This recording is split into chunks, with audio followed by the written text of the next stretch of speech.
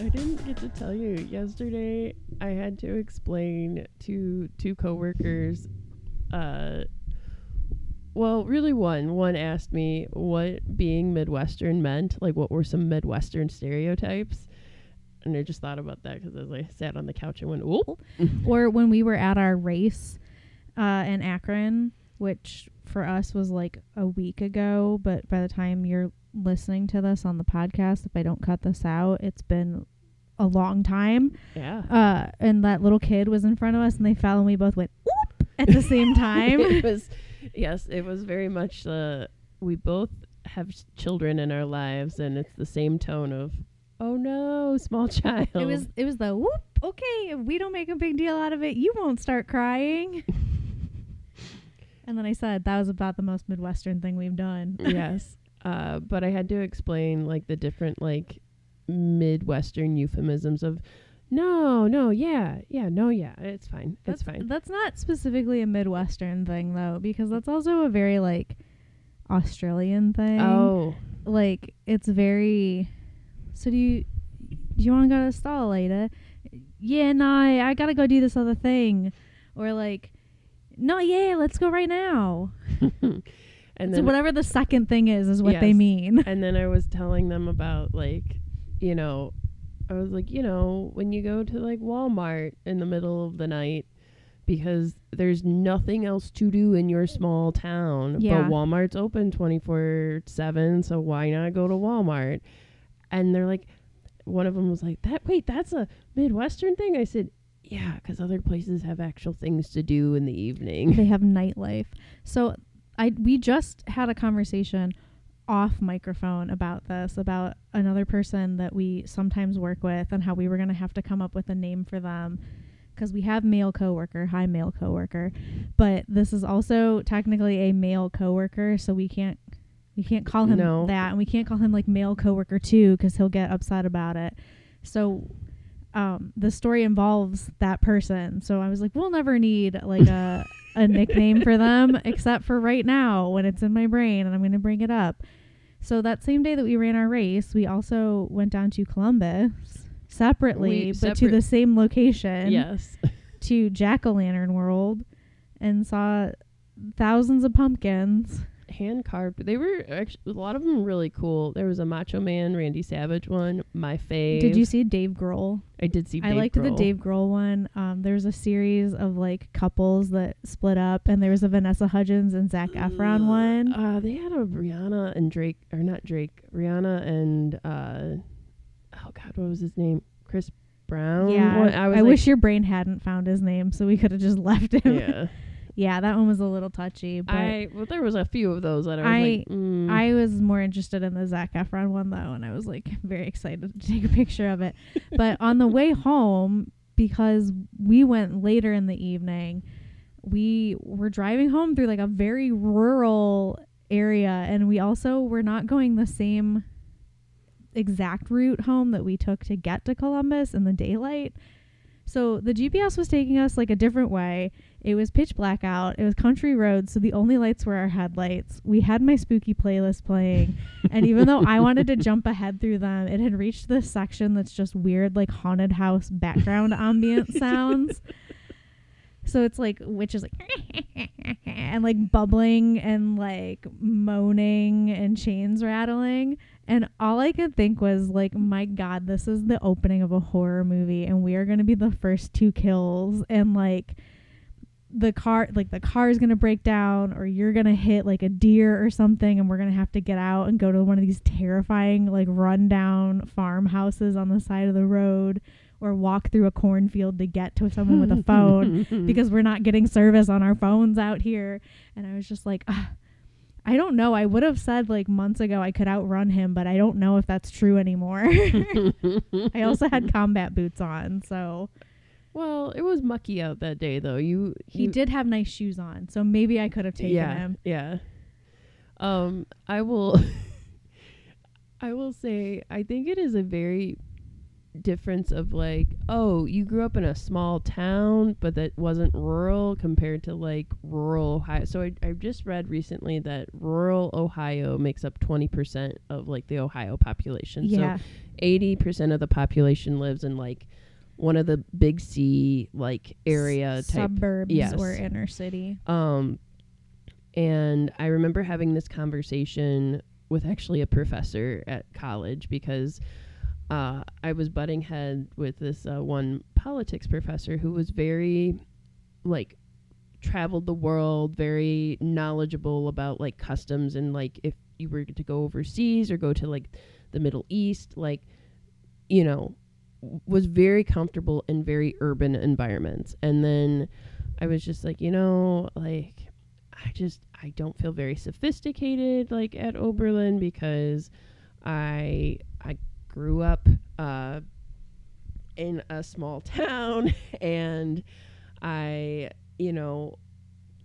grew up where like Oberlin is like a known college, but like people are also like, oh, the kids that go there are weird. And, you know, they grew up very educated and I'm like, in our small town, like I was like one of the top people in my class and stuff, but I was like a big fish, small pond. And then I get to Oberlin and there's like people who are like, you know, world traveled and all that kind of stuff. So I was just getting into that. And my professor I was telling this to, who had lived in Oberlin for like a really long time, said, yeah, but Beth, so here's the thing, like, because I was telling the urban professor that like I'm worried about traveling to New York City. I've never taken a subway before, like, and then the professor I was telling this to said, okay, yes, like she made fun of you for never like traveling and being from a big city, but if you wanted to look at stars at night and you were driving like in by a cornfield, would you be like super scared about stopping on the side of the road and looking up at the stars? And I was like, well, no, like I've seen too many horror movies, but no, in theory, we're not gonna get like maimed. Like there shouldn't be anything jumping out at us except for your tater tot and whatever's happening right now. I don't know if you could hear that. It's not a murder. It's just a small child. And I said, no, that would be fine. And so I was told that this one professor was trying to take this other professor out to stargaze, because once you get past city limits out in rural Ohio, you can see stars, and it's quite lovely. There's no light pollution out there. There's no light pollution. Which is nice.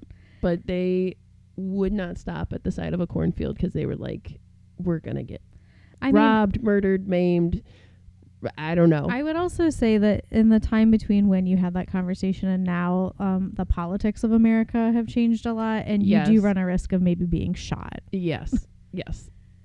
Yes, this has been this was a large gap of time. It's a very stand your ground type situation now. So yes. So I just think about that in Midwestern. I was like, yes, I am from a small town, but now I've seen too many horror movies. So do I want to get stopped in the dead of night in rural Ohio? No, I need to get to a place with some lights. It was also like drizzling rain, and I had already run that morning, so I was like, it's going to be really hard if someone's chasing me with like a farm tool. All those the lactic acid in your legs. Yeah, was I had been sitting in a car for like 4 hours at that point, post race, and like you would just be you could get like a Charlie horse and be like, I'm done. That is truly how I would go out. Like I always think of like the 1999 Brendan Fraser mummy masterpiece.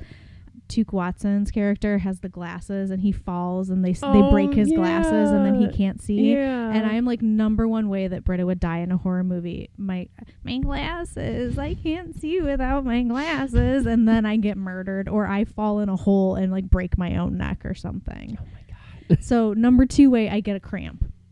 Probably. Number 3 way, there's like an animal that I don't want to get murdered and I try to save it and then I get murdered. You've put a lot of thought into this. I don't think I've ever put in a lot of the thought happened in that car ride and what I thought were going to be my last moments.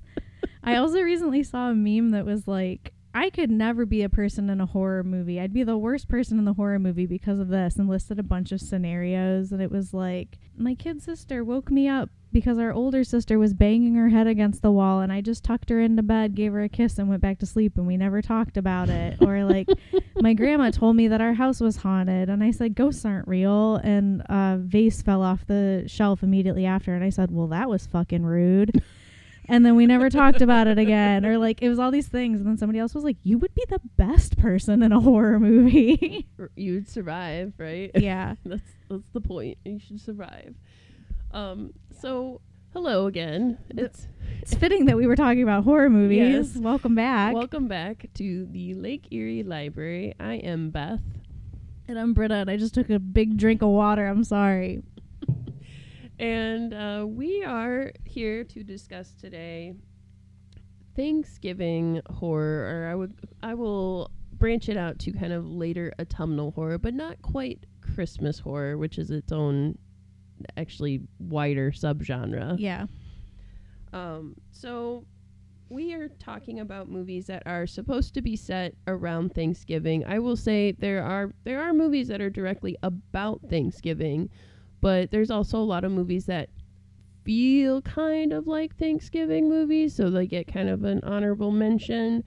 And, you know, I would say most of these are dealing with kind of the family dynamic of Thanksgiving, more or less. So with that in mind, it is a smaller list than like how movies set on Halloween or, Christmas horror films, as I've said. But there are some good ones in here, and, so we will be mentioning them.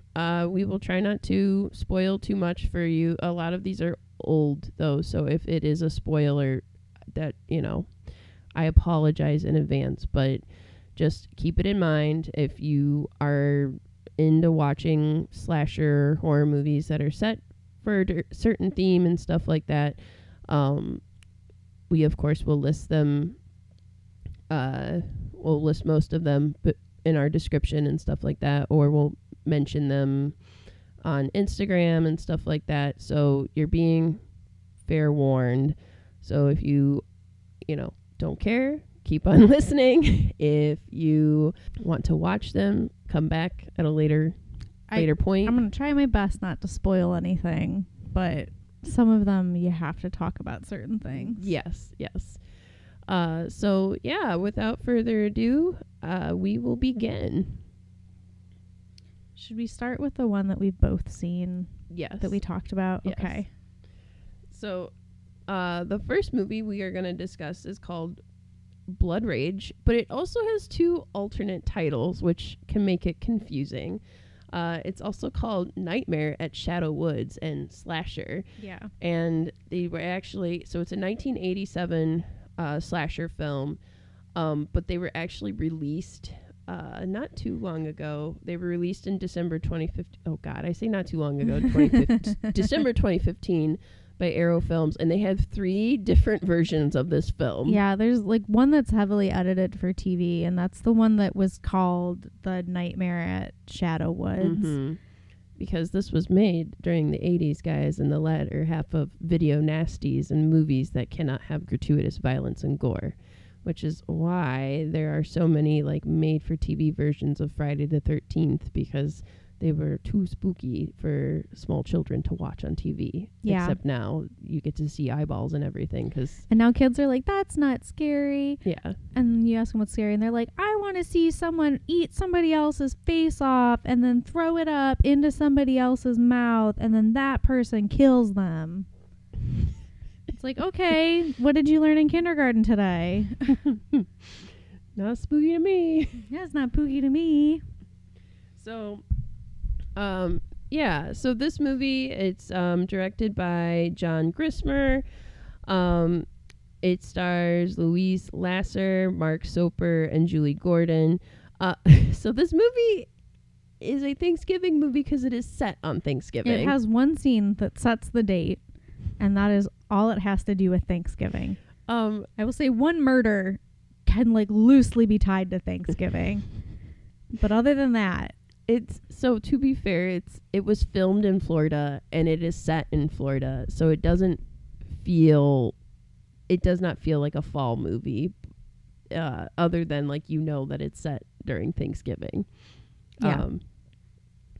However, it's a good slasher movie. I will defend this as a slasher movie. Like, I watched it with my husband and our friends for a movie night, and I was pleasant. Oh, let me first set the stage and say the movies we watched. Beth has seen a lot of really terrible horror movies. I've seen a lot of B, C, D movies. Some movies where I'm like, why was this even made? So I've seen a lot of terrible movies, and so my bar for what is good and what is bad it's pretty low. It's pretty low. And this was a genuine surprise, a pleasant surprise for me to watch, where I was like, oh, this was not a terrible movie. I mean, I will give it credit where credit is due, in that the opening theme with like some really incredible 80s synth is like a little bit of a bop. Yeah. And that I also was dying over like Ted Raimi selling condoms in a bathroom. Listen, I love that Ted Raimi has essentially just made like his career on working on Xena, being Sam Raimi's brother, and then just finding bit parts where bit parts are in like random horror movies. Like, he's in Candyman and nobody ever talks about that, and I'm like, I don't even know if he's credited in that. And he plays like a bad boy. I'm like, get out of here. Also, I'm like slightly attracted to you, and I don't like that in this movie. Like, get out of here, Ted Raimi. Yeah. So anyways, the basic premise of this film is there are two brothers. They are identical twin brothers, Todd and Terry. And they, in 1974, they're at the drive-ins with their mom and like a man. It's like their mom's current boyfriend. Yes. And the mom starts making out with said boyfriend, so the one twin to the other says, let's sneak out, because he's like upset that their mom's like making out with the said boyfriend, and the brother that he like pulled was asleep. So anyways, so Terry is the one that was like, let's sneak out. He's upset seeing his mom make out. So he gets Todd to come with him. Well, Terry is triggered by his mother's like promiscuity, and he finds a hatchet. What kind of nonsense drive-in? Okay, here's the thing. We grew up pretty close to one of the last like drive-in movie theaters around this area. And I think we both have gone there a fair amount of times. And it is like literally it is a little like hut that you drive past, that you pay for your ticket. Yep. You drive behind one of the movie screens, Yep. and then it is a huge gravel parking lot Yep. with like a concession stand and bathrooms building in the middle. That's it. That's it. There's nothing else around it. If you go up a hill behind it, there is like train tracks, because inevitably a train will always come by while I am watching a movie, and then the lights from the train and the noise from the train make it really hard to see the screen and hear anything, but I digress.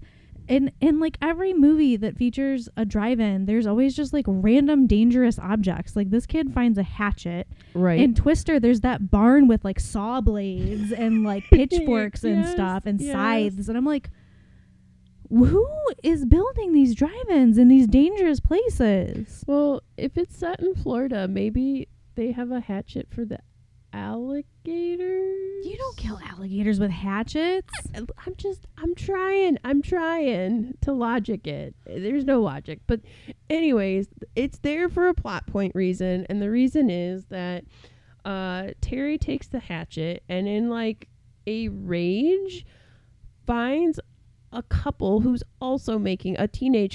also making out. I mean, they're doing more than making out. They're having sex. Okay. He bought condoms from Ted Yes. Raimi in the bathroom, Beth. I saw it with my own eyes. And he murders them.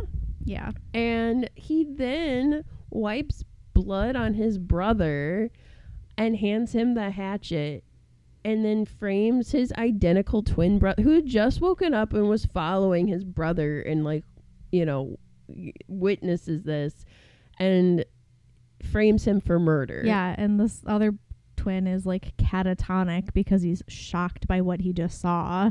So he can't even defend himself, and he is shipped to a mental asylum. So fast forward to 10 years later, Terry is now an adult and has been kind of living a good life with his mom. But then on Thanksgiving Day, we're coming back to it. Terry's rage, psychosis, his inclination. He has like another violent break. He gets upset because he is triggered by his mother getting engaged to her fiance Brad. So he's upset about that, but then he learns that his brother Todd has escaped from the mental hospital that he has been locked up in for the past 10 years. Yeah. And that's kind of that's the setting of the scene for the rest film. of the movie. Yeah. I hate their mom so much. She's like, okay, so it's going to become very obvious that this is not my style of horror movie. Like, I'm just not super into like the 70s, 80s slashers. And that's my jam. Because to me, Love like them. they borderline on like schlocky. Yes. And that's just not my thing. But like, you know, if that's your thing, good for you. Not yucking your yum. But I always hate when it's like, oh yeah, these are college kids, and like the college kids look the same age as like the parents. And then, like, their mom has those, like, pigtails the whole time. Mm-hmm. And, like, the weird, ruffly, like, Boobs McGee shirt. And, like, if you got them, you got to flaunt them. Every kiss in this movie is so uncomfortable. There's, like, zero passion behind it. And it's, like, so awkward. So, like, watching anybody kiss or be intimate in this film is, like, my God, was this the 98th take of this? Like, wake up, you guys. What's going on? So, like, that dinner scene was so weird to me. And then she's like, what does she say? Because she's like, they're talking about, like, cutting the turkey. And she's like, well, you know, like, dig in. And everyone just looks at her. She's like the other stuff. And then everyone starts, like, scooping out. There's, like, 3 other plates on the table. Oh. And they start, like, scooping out, like, all right, well, I guess I'll take a little bit of this rice or something. And I'm just like, oh, my God. And there's so many weird line readings, too. Like, somebody shows up and she's like, what is that gun? I just feel like, you know, everybody, I'm not saying any of these people are household names. It's not cranberry sauce. They just, you know, I don't know. My defense is like, did they make this movie with and that's, my husband talks about this too, is we enjoy the schlocky movies because we're like, you can just tell when they made this movie that they were like, this is serious business. And so, like, it's just everyone trying their best. Maybe that's why I don't like it. Maybe it's some, like, deep, like, secondhand embarrassment that I have for them of like, oh my God, like, you really thought this was it. And yeah. It is not at all. Yeah, that's your, like, theater I think so. I can't separate it. And that's mine, like, creatively. I'm like, you were going for something different, and I will applaud you for the difference. Like, for a slasher movie, the premise of having, like, 2 identical twin brothers, and then, you know, very kind of Man in the Iron Mask, like, in terms of plot point of, like, accusing the innocent brother of doing the crime and stuff like that, and then having, like, the murderous one out. Like, what a good trope to use. Like, you don't see it super often, like, even though it is like a common trope throughout literature and stuff. Like, even the Simpsons do that, like, with the evil twin and Bart. And Bart is the evil twin. Yes, that episode messed me up as a child. Yeah. Same with the one that was Willie as, like, Freddy Krueger on Nightmare on Elm Street, and Krusty the evil clown doll. Oh, yeah. And then it's like, oh, you had it switched to evil. Yes. Yes.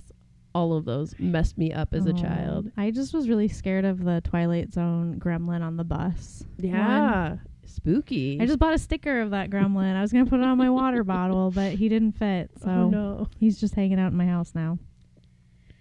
I think the most horrific thing in this movie for me is when they are doing tequila shots and the girl just like gently sips her shot of tequila. And I was like, my God, this is awful. The movie does conclude, it is a slasher movie where it is like step by step, like you're trying to figure out, like, you know, Todd is obviously, he broke out, like he's trying to prove that Terry is like the bad twin. And things go awry, obviously, because Terry has been triggered, so he goes on kind of a violent, murderous rampage. It's kind of like somebody took Psycho and Halloween and like smashed them together, and we're like, man, it's Thanksgiving. Here you go. And the ending is pretty open-ended. So if you, it's open-ended, but it's not open-ended. It's open-ended in a way that it's negative in connotation, where you kind of assume the worst is going to happen, but you're like, maybe it'll end okay. But yeah, like starting out, like it's not, is it the most autumnal? No. Is it the best slasher ever made? Also no. Does it have a scene that involves Thanksgiving dinner? Yes.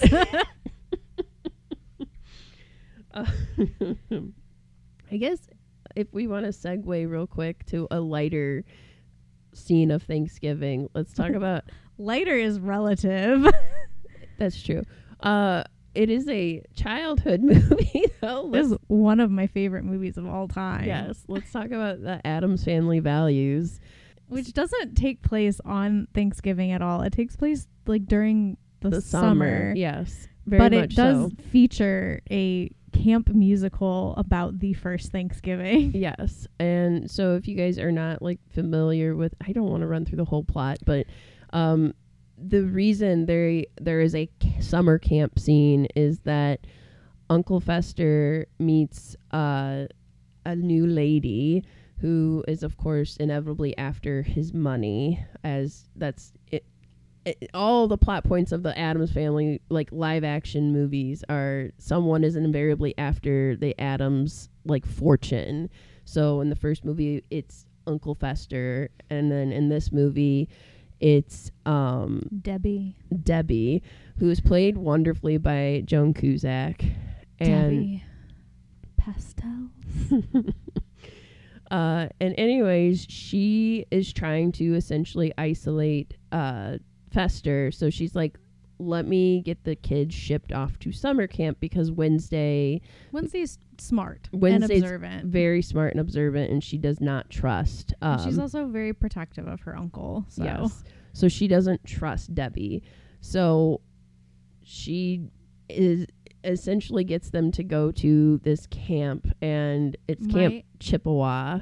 My God, Christine Baranski is one of the married co-counselors of this camp, and she is incredible. I knew this outside of this movie, but every time I rewatch it, I am struck by how perfect she is. Yes. And then, it's different. There's so many good, iconic one-liners from just the summer camp scenes. So Wednesday and Pugsley, obviously, are both kind of outsiders. All the other kids that are in this camp are very snooty, white, upper crust kids. They're also from affluent families, but the whole point of the Addams Family original show, and that continued into these like 90s live action movies, was that the Addams Family was supposed to be like the antithesis to everything else in America. Right. So, that's why Gomez and Morticia are deeply in love and obsessed married with each and other, in love. as opposed to like The Honeymooners, which was on TV at the same time, where he was like always threatening to beat his wife if she didn't shut up. Jesus. And like the trope was like, husbands and wives hate each other, but they're stuck together. And, they were kind. The Addams Family was kind and accepting of like everyone, as opposed to people who were like, ew, you're weird. They're outsiders. Don't talk to them. So you have Wednesday and Pugsley, who grew up in that environment and who are very smart because no means of education has been, they're not sheltered.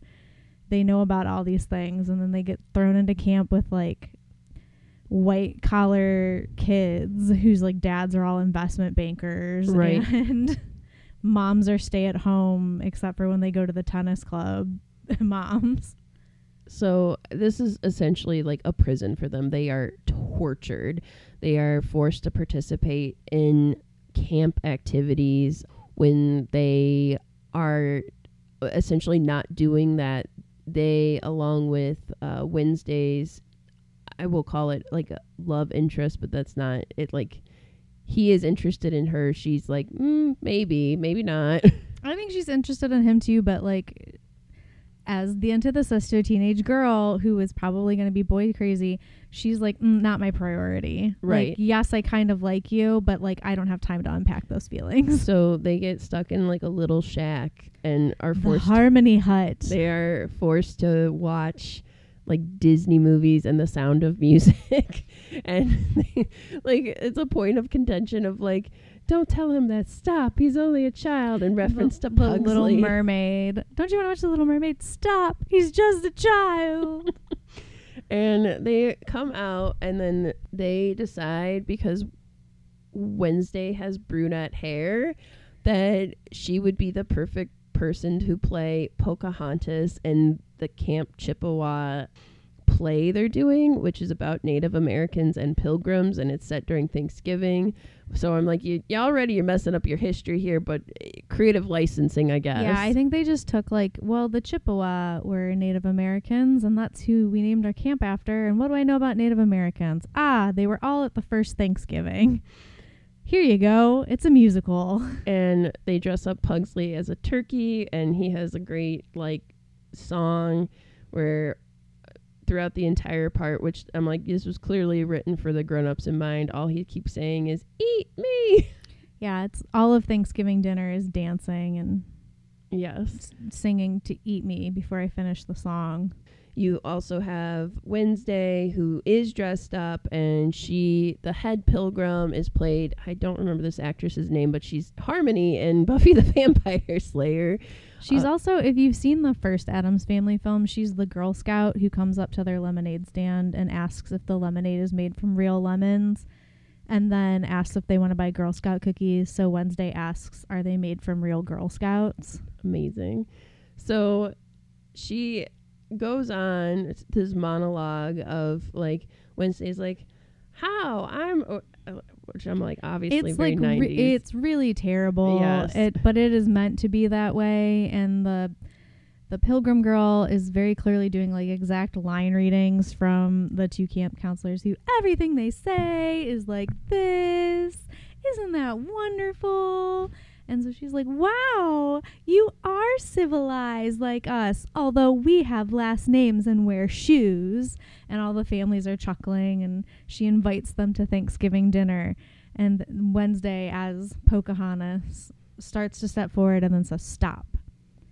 The ancestors have told me we cannot break bread with you. And then goes on this very socially conscious, like, in the future, my people will be forced to live on reservations while yours buy juicy couture. I mean, that's not what she says, but like, I'm giving you just examples. And so it's this whole like, no, this is morally wrong. And so now I've decided to scalp you. And all of the misfit children of the camp. So all of the kids that like they have disabled, there's a child in a wheelchair. All of the non like white kids and able-bodied children. Yes. So, and they're like mostly dark hair too. So it's like, There's if you're not blonde. Yeah, there's a whole scene where the camp counselor's like, oh, I still don't know how to pronounce this. Jamal, and it's like it's like the only black kid at camp. Like, come on. I know it's the 90s, but. So they essentially wreak havoc on this musical, and they set fire to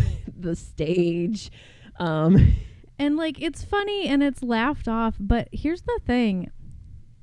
There is no explanation of anyone actually getting out of that alive. They are roasting the camp counselors over an open flame on like a turnstile, like they are pigs at the end. Like that is, With apples in their mouths. Are killing them. Yes. And they like shoot an arrow at the main girl, and you don't ever see her again after that. And so I'm like, they committed like a lot of murders that day. And and then it's just not mentioned again for the rest of the movie. And then Wednesday and her paramour like canoe off in the lake sunset. Yeah. And that's not even the end of the movie. No. There's still a whole bunch more movie after that. There's a bunch more movie, but that is the Thanksgiving scene. So just casual homicide at summer camp, and then, well, back to go save my family. I love it, though. I love the Addamses. I love it. So yeah, like you should just watch that movie anyways because it's great, and it's great to watch any time of year. Yeah. It's definitely like on Freeform and stuff like that as like a Halloween movie, but it's good to watch all year. I watch it every Thanksgiving for that exact reason. But that scene is chunky enough that you're like, yeah, that's worth watching the entire movie for. Chunkier than Blood Rage in terms of Thanksgiving ties. Definitely a lot more to go on. I've got another one. It's from 1972. It's called Blood Freak, which now I think it has been most recently released as part of like a 2-parter with the Pricks. I'm gonna question myself on that. It's either I think it's the Pricks, Pryx. Okay. I don't know. I didn't watch the other one. It comes as a 2-parter disc, and essentially it is about this biker who finds a girl with a flat tire. He offers to give her a ride home, and he, upon taking her home, ends up at this like wild party with her sister and a bunch of people who are doing a ton of drugs, and he doesn't want to do the drugs with them, which is like a little weird coming from a biker. And he follows the sister to a turkey farm owned by her father, who is a mad scientist. And their father turns the biker into a giant turkey monster who goes after drug dealers. And that is the plot of the movie. And like this biker at the beginning. I want to see this now. That's why I don't want to spoil it. Like that's the general synopsis of it. Like I understand that Rockadoodle is supposed to be Elvis, so it is technically Elvis hair, but this biker has Rockadoodle hair. Amazing. Rockadoodle, the 90s cartoon, if anyone's familiar. I don't know if I'm just thinking that because he gets turned into a giant turkey or what, but then like when he is turned into a turkey, it's not like a turkey running around. It's a man's body, arms, legs, feet, in his like cut off denim shirt with just a giant turkey mask on. Oh my god. And it has like feathers, but it's just over. It's like if you went to Disney World and just saw somebody walking around with like Winnie the Pooh's head on, but like normal clothes. That's hysterical. And that's how he's murdering these people. And like the kills are like, you'd probably love it. It's like that same brand of like slasher, and like the people when they're dying are not like playing dead. They're like spasming and like twitching, and like you can still see them breathing. The effects are like super low budget, but just the premise of it is so insane that like I'm honestly surprised I haven't seen that yet. It's wild. If that's your jam, if these kind of slashers are your jam, or just like, wow, this movie sounds so weird, I would probably love it, watch it. I have another one that's going to fit that same bill before the end of this episode. I too have another slasher movie. I don't know why Thanksgiving and slashers are... Because you got a big knife and it's about stabbing the giant bird body. Yeah, I guess so. It's weird that a lot of them are slashers. I recently said, like, I equated torso to Easter, and now I'm backing that up. I think torso is more Thanksgiving. Yeah, that's fair. That's fair, because that's essentially what you're cutting up with the turkey. A lot of carcasses for Thanksgiving. Yes, a lot of carcasses. And as a... I mentioned I'm a vegan. Yes, I was going to say this. Have I mentioned I'm scared of birds? Well, they're at least not alive. But doesn't make it better. No. So the movie I'm going to mention next is also a slasher film. This one is not set specifically on Thanksgiving, but it is called The Mutilator. and it's a 1984 slasher film. It's also called Fall Break. And so the reason I never remember the title of this, because there's a cold open of it, and then you finally get to like the college students. So there's like a murder that happens, and then it surrounds, the basic plot is a group of college students who travel to an island property during fall break and are stalked and murdered by one of the students' fathers. That's the basic plot. Sorry for, But anyways, there's like a cold open scene of it, of a mom who prepares a cake for her husband, Big Ed. And then their son, Ed, attempts to clean his father's hunting rifle. That's not dangerous at all. Not at all. But he accidentally fires it.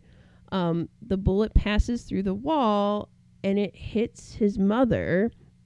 And then upon returning home, the husband, Big Ed, discovers his wife's body, which causes him to suffer a break from reality and beat a terrified Ed, who was just cleaning his dad's gun. Probably should not be having a gun just laying out and about your house, just putting it out there. Anyways, so you see this kind of cold open. Then you also see, so it flashes to years forward. Ed is in college, and then he's asked by his dad to close up the beachfront property in North Carolina. So it feels a little more autumnal because it's fall break in North Carolina. So people are wearing like jackets and sweaters and stuff like that. But like as they're driving to this beach house, there's like a very like sitcom-y title that's like Fall Break.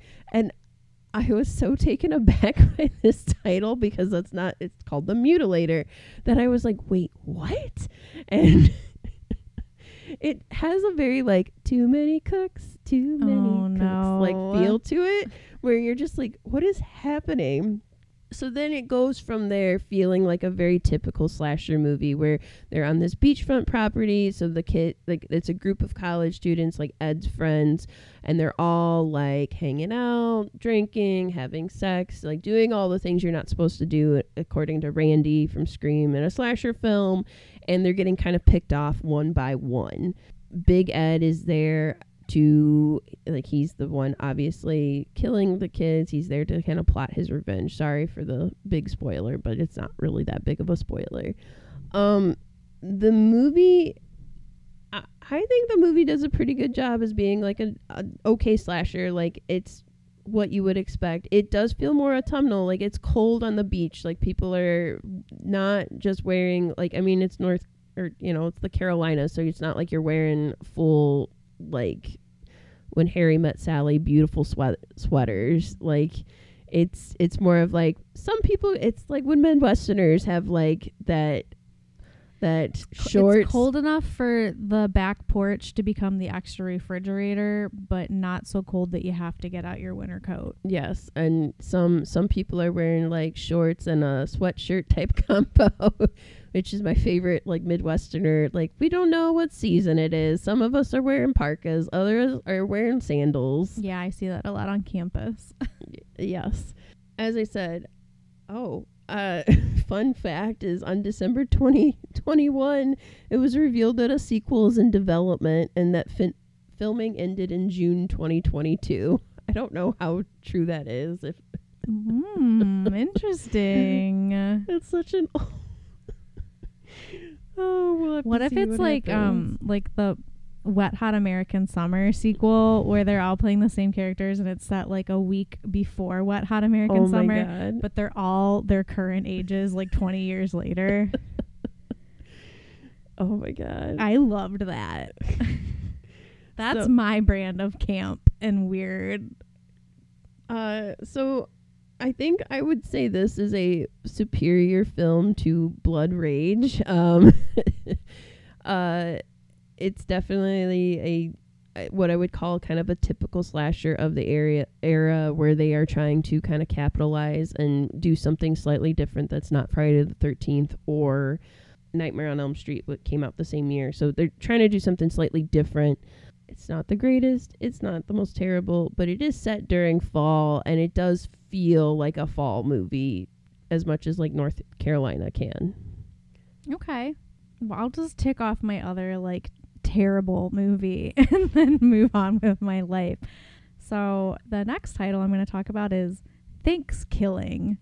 The first one. There are 3. Have you seen any of them? No, because listen, as I said, we've watched a lot of terrible movies, but there's some that were like, we feel like there's some that are made more modern, like anything really in the 2000s, like, because in the 70s and 80s, like, they didn't have the budget, obviously, so they're trying to be creative. And it's obvious they didn't have the budget in 2007 either. But there's some movies that are made like in the 2000s where it's like, you can tell in the 70s and 80s there's like an intention of like, we're trying really hard to be serious and make this as best as we can, whereas by the 2000s, like, we feel like people have kind of capitalized on this and they're like, we're just going to make a terrible movie to make a terrible movie.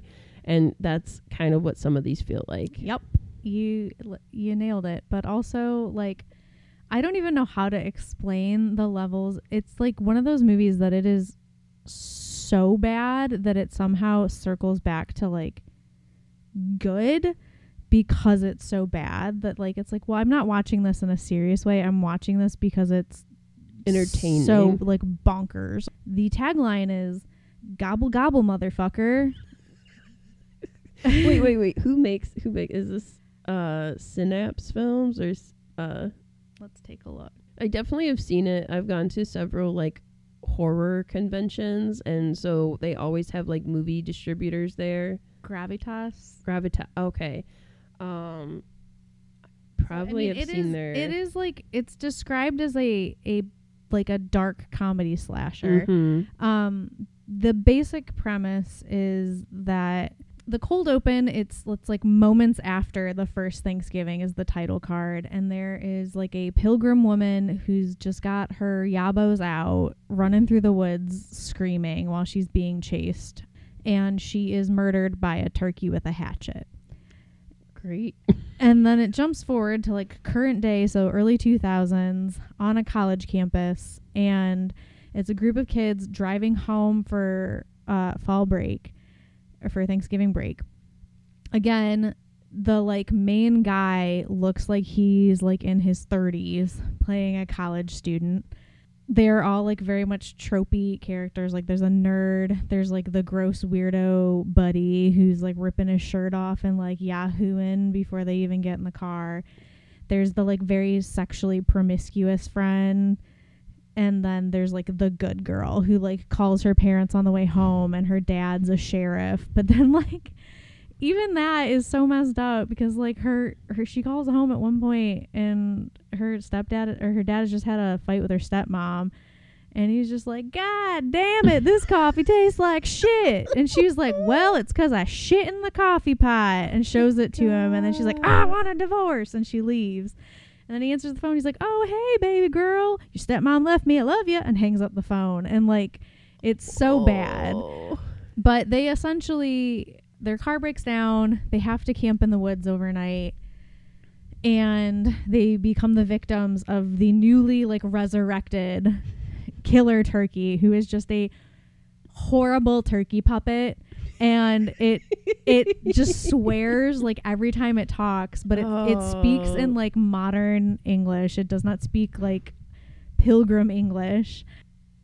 There's like an older guy in the woods who has a dog who's a collie named Lassie, and like the collie's just like running off and it pees on a totem pole, and that's what resurrects the turkey.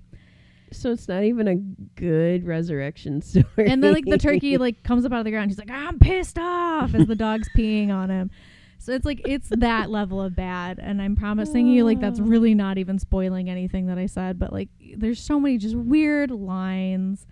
Like the old guy's like, oh, there's nothing out here but my dog. You're just a dog after all. And I'm an old hag. And like the sexually promiscuous friend makes a comment about how she's prude. And like the good girl goes, it's harder to shut your legs than the JonBenet Ramsey case. Oh my so like God. This is what you're dealing with. This is exactly the level of expectation. There's like a line about turkeyologists all over the world, which is just so strange. And I was fully expecting this turkey to have like, I thought it was gonna sound like Triumph the Insult Comic Dog, like the okay. for me to poop on. Like I thought they would Yeah. at least give it some kind of like voice. Okay. But it's just a dude. It's like just a guy's voice coming out of a turkey puppet. It's pretty like violent and a lot of swearing and a lot of just like terrible acting, but I can't tell if it's intentional or unintentional. Usually both.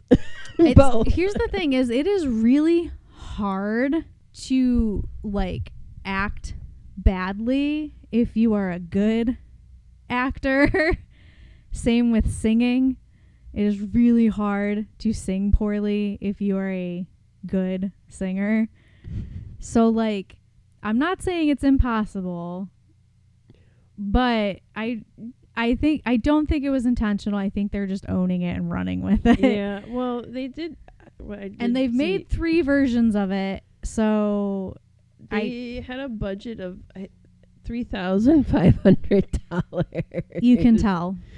You can tell. This is like if me and you were like, I'm gonna shoot a movie on our iPhone. It feels like a student film. It feels like somebody's project for a class.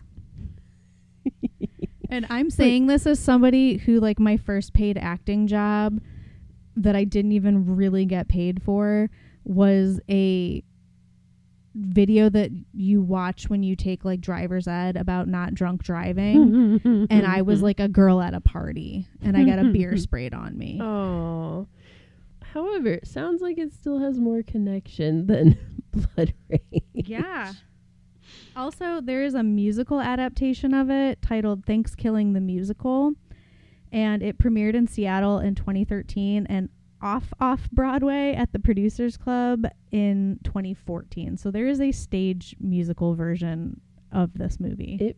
Maybe it's more entertaining than the movie. I don't know. We'll have to investigate. Yeah. I'm sure there's a YouTube short of it somewhere. We'll have to see if there's a slime tutorial. Isn't that what the kids call it when they put bootlegs on YouTube? Oh. Yeah, it's like, you know how like you get around like copyright for costumes by being like goth middle of the week girl, and it's like a Wednesday Addams thing, or it's like corporate office guy spills chili and it's Kevin from The Office. Right. I feel like it's adjacent to that. Gotcha. So just a quick aside. So that was ThanksKilling. One of the things I want to discuss is coming out in but I think actually by the time this debuts, this will be out in theaters. Eli Roth is making a new movie called Thanksgiving. And the reason this movie came about is back in, I think it was 2007, back in 2007, Eli Roth made a mock trailer for movies because it was one of several. There's the movie Grindhouse. Well, it wasn't just a movie Grindhouse. There's 2 movies to Grindhouse. There's Death Proof and Planet Terror. Planet Terror was made by Robert Rodriguez, and then Quentin Tarantino directed Death Proof. And with Grindhouse, they made those movies and released them simultaneously. So you went to the theater and they used all of the old like feature presentation type like promotions for it, so that it felt like a drive-in film from the 70s. Like it was an experience. So my husband and I actually went to go see it in 2007, which makes me so like, oh, we did that. And I remember it was spring in Ohio because it was like nice when we went in there. I think it was like an early evening showing. We didn't get out until after midnight, and then it was snowing when we came outside. Thanks, like, Ohio. Oh, but interspliced after Planet Terror, because that was the first movie you watched, were fake trailers. And you didn't know at the time as like the audience member that these were fake. Like we're like, oh, these like actually might be movies. So the best one of them, like they made movies of, like there was one for Hobo with a Shotgun, which they made a movie of that was actually pretty good with Rutger Hauer in it. But the best one, in my opinion, the most intriguing, was Thanksgiving, and it was directed by Eli Roth. And like throughout the entire trailer, you just hear it's very movie trailer voice of Thanksgiving. And it is about the premise is like somebody in like a pilgrim hat that is like going around, and it's like a slasher film killing like this group of people in a small town. One particular, like, they don't show the death scene, but it is like a death scene that they like tease in the trailer. Is there's this cheerleader jumping on a trampoline, and you see a knife go up through the trampoline, and you see her coming down. And that's like where they leave it, where you are left to your imagination. But it had like a really good, like, everyone's like, oh my God, is this real? And then you find out it's not real. Well, Eli Roth, which, by the way, Beth has like huge crush on Eli Roth. So that's my boy, even though I haven't watched the Hostel movies because they're too much for me. They're yucky. Love him though. Like, really enjoy Eli Roth as like a human and as like a film director. So he made this movie finally, and the premise of it is after a Black Friday riot ends in tragedy, a mysterious serial killer known as John Carver comes to Plymouth, Massachusetts, with the intention of creating a Thanksgiving carving board out of the town's inhabitants. They have been showing this as a trailer. I do kind of want to go see this in theaters because I just wish I could hear the trailer.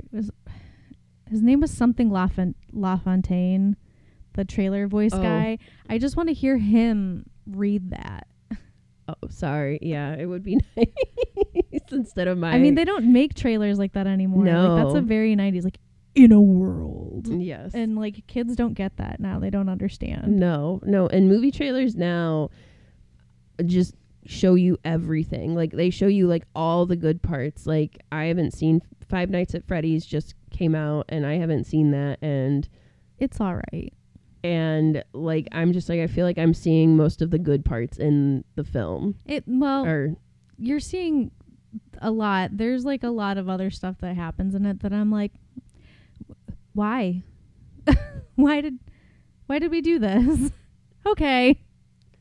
But, you know, I would say out of all the movies, like, that trailer in itself, they show a Thanksgiving parade. They have people dressed up in like Thanksgiving outfits. It is set like in the East Coast in the trailer. So I have a feeling that, and you know, that's the premise of the movie.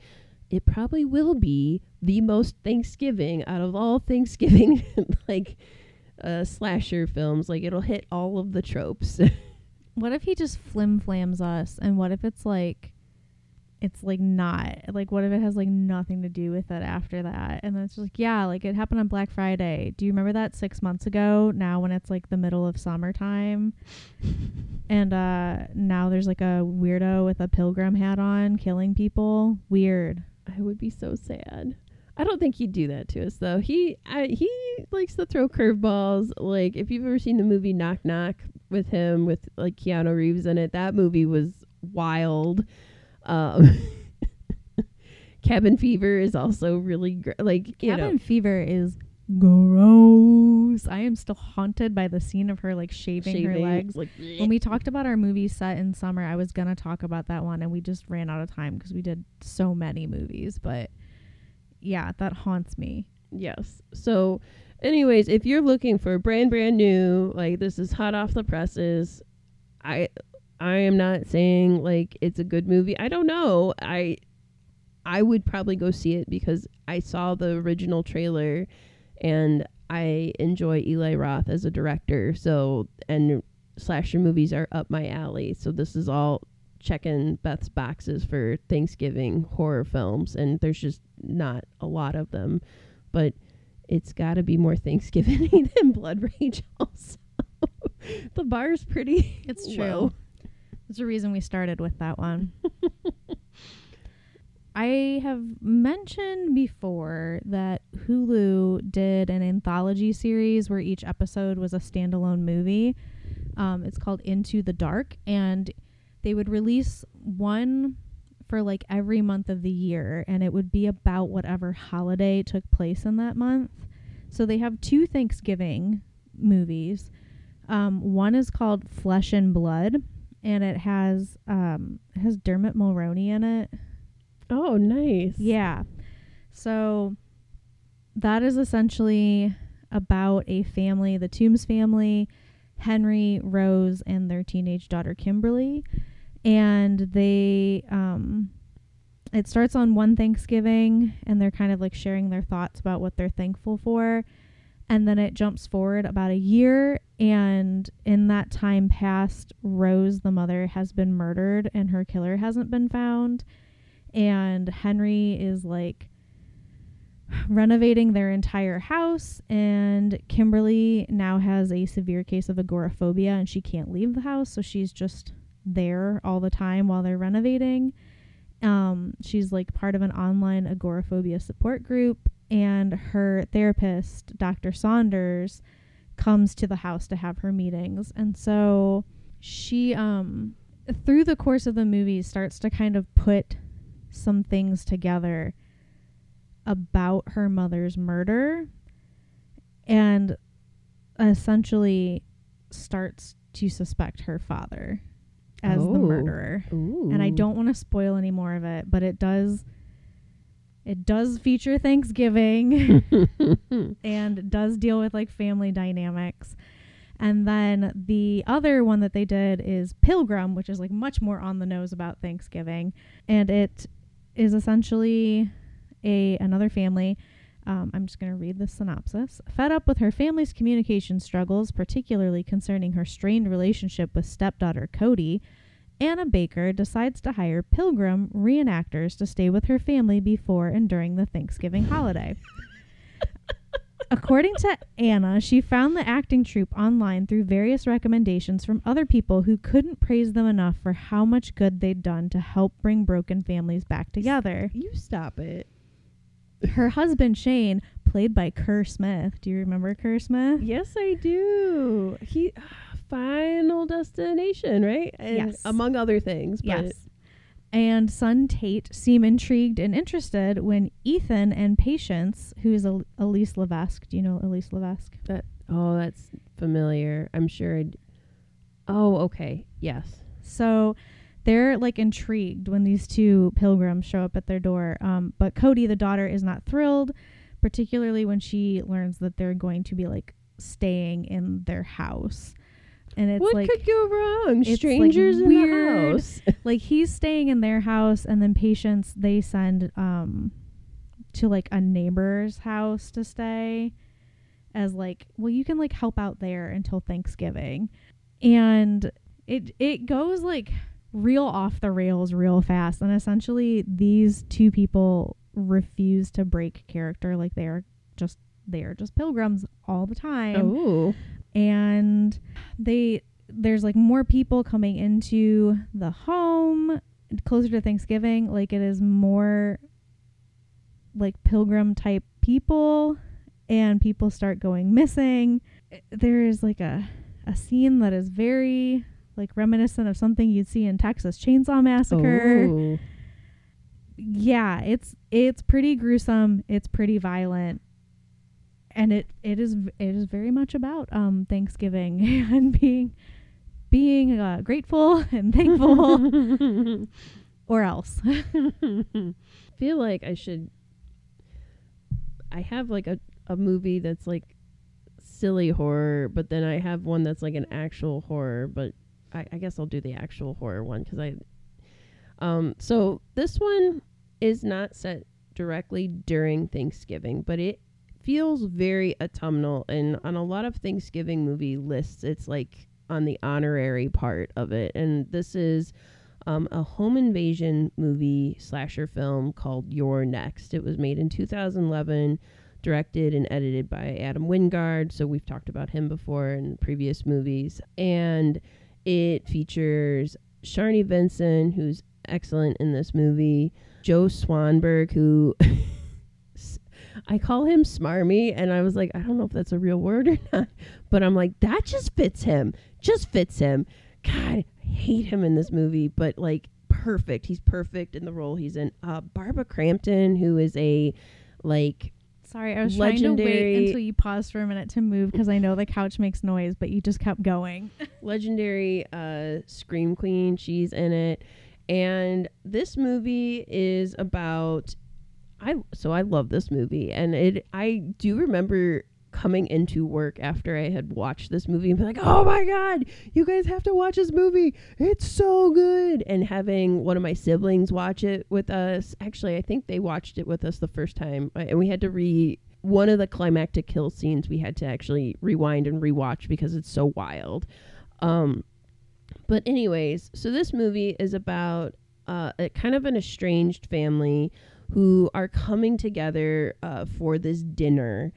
And the movie actually opens up with a couple who, like, they're having sex, and then the girl walks around the house. It's like a very, like, big, not a mansion, but it's like one of those really nice houses that are like kind of off in the woods, and it's got a lot of glass, so it's like very scenic.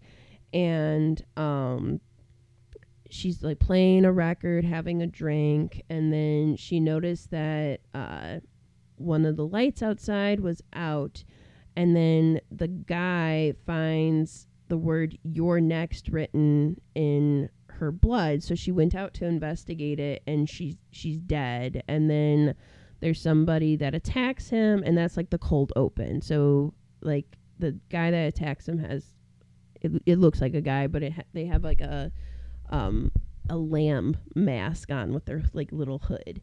So then anyways, you got these all adult children coming to Barbara Crampton plays the mom, and you have the dad, and they're all coming together for, it's like the parents' anniversary dinner, and they're coming together to kind of celebrate their parents' anniversary. And their house is in the middle of this also nice big house that's not like a McMansion, but it's like a very big house kind of secluded in the middle of the woods.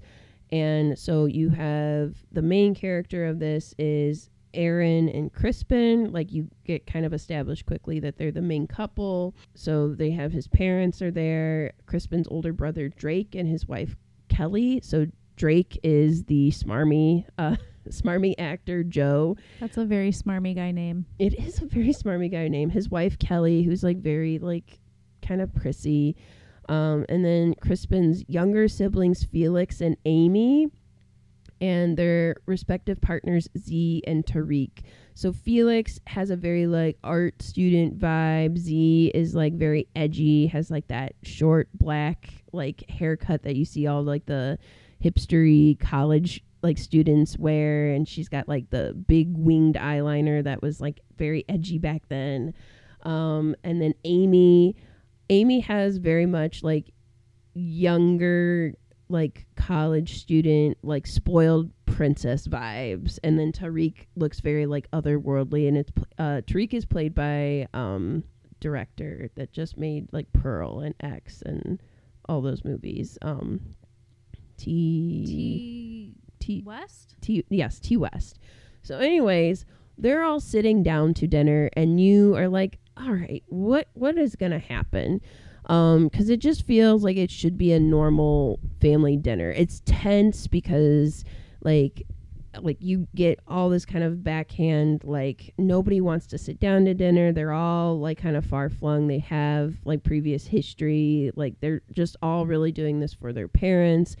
Aaron is like, I'm just here for you, Crispin. And Aaron is younger than Crispin because Crispin is like a adjunct like professor, and Aaron is his like former student. So he's like, oh, they're gonna give me so much shit for this, like, because I'm dating like a, and she's like, no, it's fine. And she's Australian, by the way. No, yeah, it's fine. That's So- actually more like New Zealand. I'm sorry, Australians. If there's any Aussies listening to this. That would be hysterical. Our reach is so far. So anyways, all hell breaks loose during this dinner very quickly. They're sitting down. The table is by these like big set of like windows, and someone shoots a crossbow and it hits Tariq in the head. He dies like instantly. And Drake gets shot in the back. So they're like crawling towards the doorway, which is like away from a bunch of windows. Like they're trying to use their cell phones. They can't, like there's no signal. And it's just like all hell, everyone's panicking, but it is to me one of the most perfect scenes of family dynamics because so all hell is breaking loose. Amy is like screaming because her boyfriend just got shot. Drake, who's very smarmy, being like, oh, my back, blah, blah, blah. And like, it's just all like everything seems to be happening. Erin's just like, okay, we got to get to the doors. And she's like pretty put together. And Crispin is like panicking. And then they have to decide, they're like, what are we going to do? Like, we need to go out to our cars for help. We need to go outside for help. So then they start arguing over who should go outside. And when I say it's like just the perfect scene of family dynamics, like you have Drake being like, well, I'm like the fastest, but I have an arrow through my back. And then like Amy starts like crying, like / throwing a fit of like, you guys never let me do anything. I am the fastest person here. I should be the one going, and like throwing a fit to go outside. And you're just like, oh, bye, go ahead. I'm not stopping you. So they're like arguing about who should go outside, and then like, you should go outside. You look really fast. And no, don't take a knife with you. Just run. It's fine. And yes, and Erin's like telling like essentially how like to escape, and make sure you make a lot of noise. Nobody's questioning at that point why Erin knows like much of anything, but they're like, okay, you need to like be fast, go. So Amy is gearing up. They're like getting ready to unlock and unbarricade the door. Open the door. She goes full speed out the door, and I'm sorry, this is like a spoiler, but she gets killed. She gets like, there is a razor thin wire, and she's just like, her throat gets slashed because she hits the wire too fast. Like she does not see the wire. It reminded me of it. There's two very specific movies in my life that I have seen that are both like horror adjacent movies that involve somebody getting cut like that. The first one it reminded me of was, I think it was like Cube. Do you remember Cube from like the 90s where people are trapped inside of like a mechanism and they're trying to get out? I remember the cover for it. I like, don't remember Cube. There's a scene where somebody gets like, they get like essentially chopped into like squares that fall apart, and they're just standing there and like the pieces fall off because of the razor thin wires. And the other is Ghost Ship. Yeah, Ghost Ship. At the beginning at like the party, and like she's dancing with the captain, and he just like slowly is like, yep, and like falls in half from where he got cut in half. So yeah, when I saw it, that's what I thought of. Which is the spookiest part of Ghost Ship, unfortunately. That happens right at the beginning. I mean, I have thoughts about Ghost Ship. I enjoy it, but so that's a story for another day. So this movie, all from that point, goes from like home invasion to kind of slasher. Like it really walks the line. It is, to me, I call it a home invasion movie because that's what it feels like. And you see these mass killers, which you had saw at the beginning during the cold open, and they're trying to pick off people one by one. What they don't know is that Erin, she gets like slightly wounded, but she starts kind of directing people where to go, and they're like, how do you know all this stuff? And Erin's like, I grew up in like a survival camp. Yeah, no, like my parents were doomsday preppers, and so we learned how to survive in the wild. I can fight a kangaroo with my bare hands. So do you want to see it right now? I will not give away the twist to this, nor will I give away, in my mind, the best kill of it. You will have to. Spoiler alert, she gets out the kangaroo.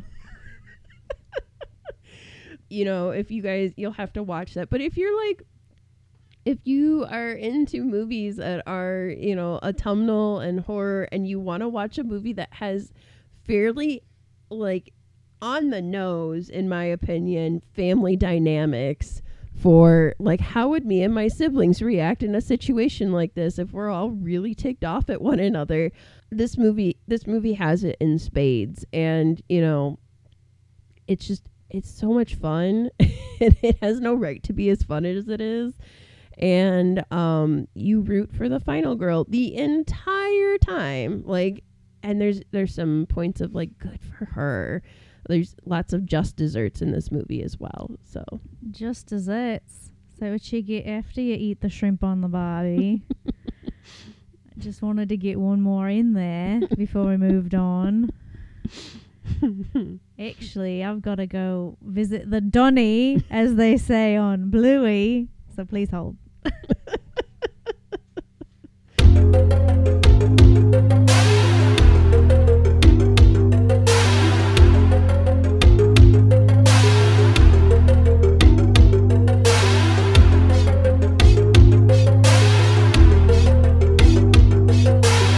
That's all right. You'd think that I would have a better Australian accent with the amount of Bluey that I watch on a regular basis. I'll slipped on my beans. Okay, wow. Whew, I feel better now. I'm going to eat that cookie in a second, though. Shout out to Cleveland area vegan bakery, Honeydew Bake.